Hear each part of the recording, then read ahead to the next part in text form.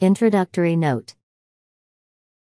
Adam Smith, political economist and moral philosopher, was born in Kirkcaldy, Scotland, June 5, 1723. His father, a lawyer and customs official, died before the birth of his son, who was brought up through a delicate childhood by his mother. At 14 he was sent to the University of Glasgow, where he came under the influence of Francis Hutcheson, and in 1740 he went up to Oxford as Snell exhibitioner at Balliol College, remaining there till 1746. After leaving Oxford, he gave lectures upon English literature and economics, and in 1751 became professor of logic, and in 1752 of moral philosophy, at Glasgow. The reputation won by his lectures was increased by the publication, in 1759, of his theory of the moral sentiments, one result of which was his appointment as travelling tutor to the 3rd Duke of Buccleuch. In this capacity he spent nearly 3 years in France, and made the acquaintance of many of the intellectual leaders of that country. Returning to Britain in the end of 1766, he lived chiefly in Kirkcaldy and London, working upon his Wealth of Nations, which was finally published in 1776. It met with immediate success, and in a few years had taken an authoritative place with both philosophers and men of affairs.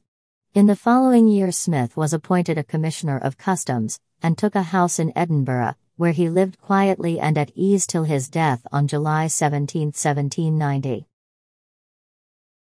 Political economy had been studied long before Adam Smith, but the Wealth of Nations may be said to constitute it for the first time as a separate science.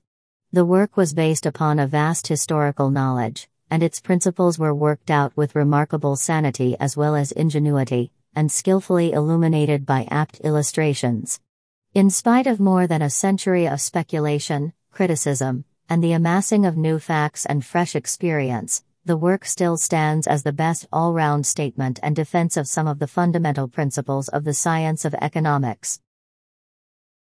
The most notable feature of the teaching of the Wealth of Nations, from the point of view of its divergence from previous economic thought as well as of its subsequent influence, is the statement of the doctrine of natural liberty.